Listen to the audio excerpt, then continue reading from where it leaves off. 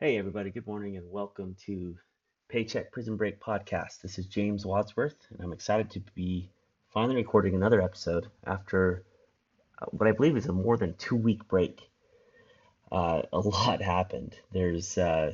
So we're sort of in the post-pandemic era now, at least around here in Utah.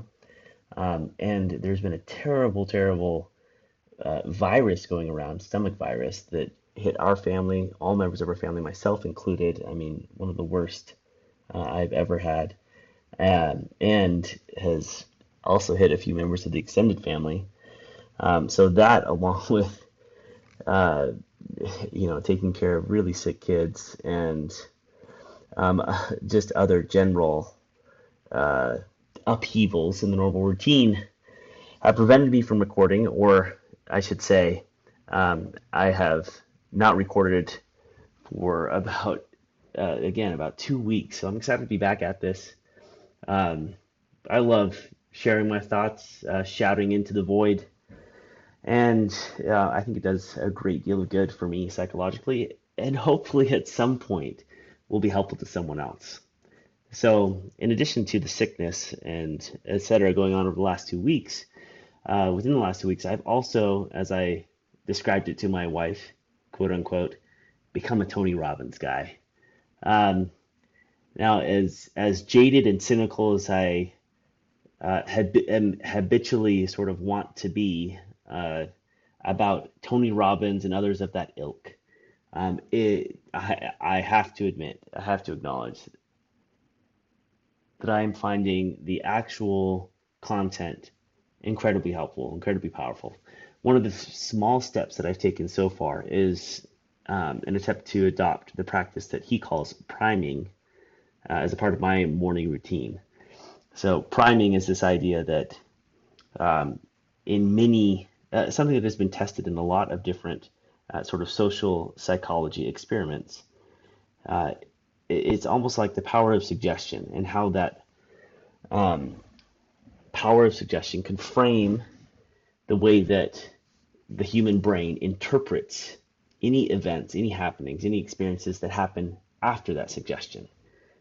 So, for example, experimenters will um, suggest a word, say something like baseball, and uh, and then of course, as you'd expect, any associations attached to additional words that they might say after that will be connected to baseball. So, for example, somebody says baseball, and then they say, "Okay, tell me what you think of when I say the following words." First word is I'm just making this up, by the way. This is not an actual experiment, but say the first word is line.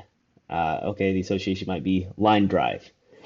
So let's say um, instead of baseball, the suggestion was something like Ferrari. Okay, and then the word is line, and okay, now the association is something like a double yellow line, or um, something along those lines. So, priming the whole idea though is that the power of suggestion really impacts how you interpret things. I remember having this sort of quote unquote insight for myself many years ago when I was at um, a talk given by a guy named Tal Ben Shahar, who had famously been at the time a Harvard um, professor teaching classes about happiness and the science of happiness and positive psychology.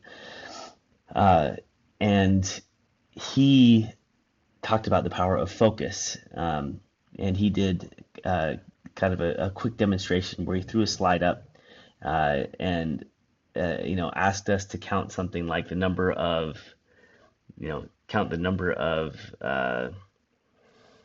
triangles or something on a slide that was just scattered with different pictures, right?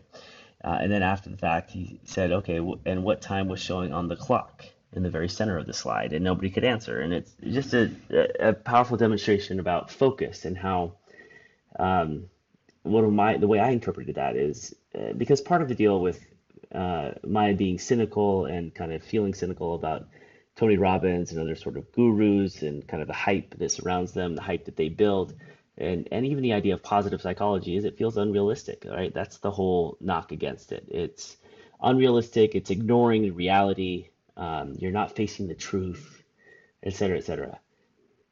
But this idea of focus demonstrates, in my opinion, that there is so much truth, there is so much reality out there that there is no way for a human brain to absorb it all.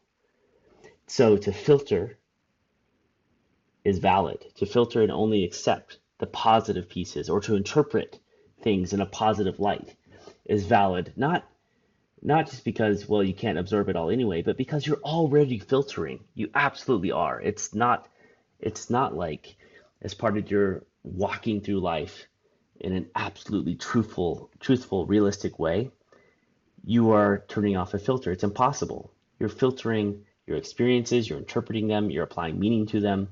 So so why not learn to do it through the power of suggestion to your own brain? Learn to do it in a positive, habitually positive, empowering way. So I'm excited for this new part of the journey as I learn more and take on more of this Tony Robbins content and apply it to my own life.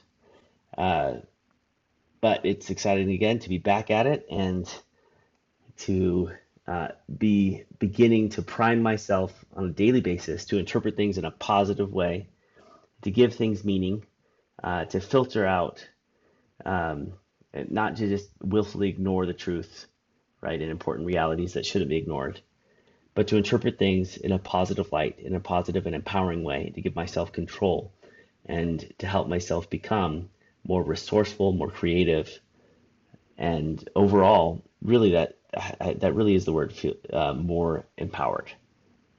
All right, talk to you again soon.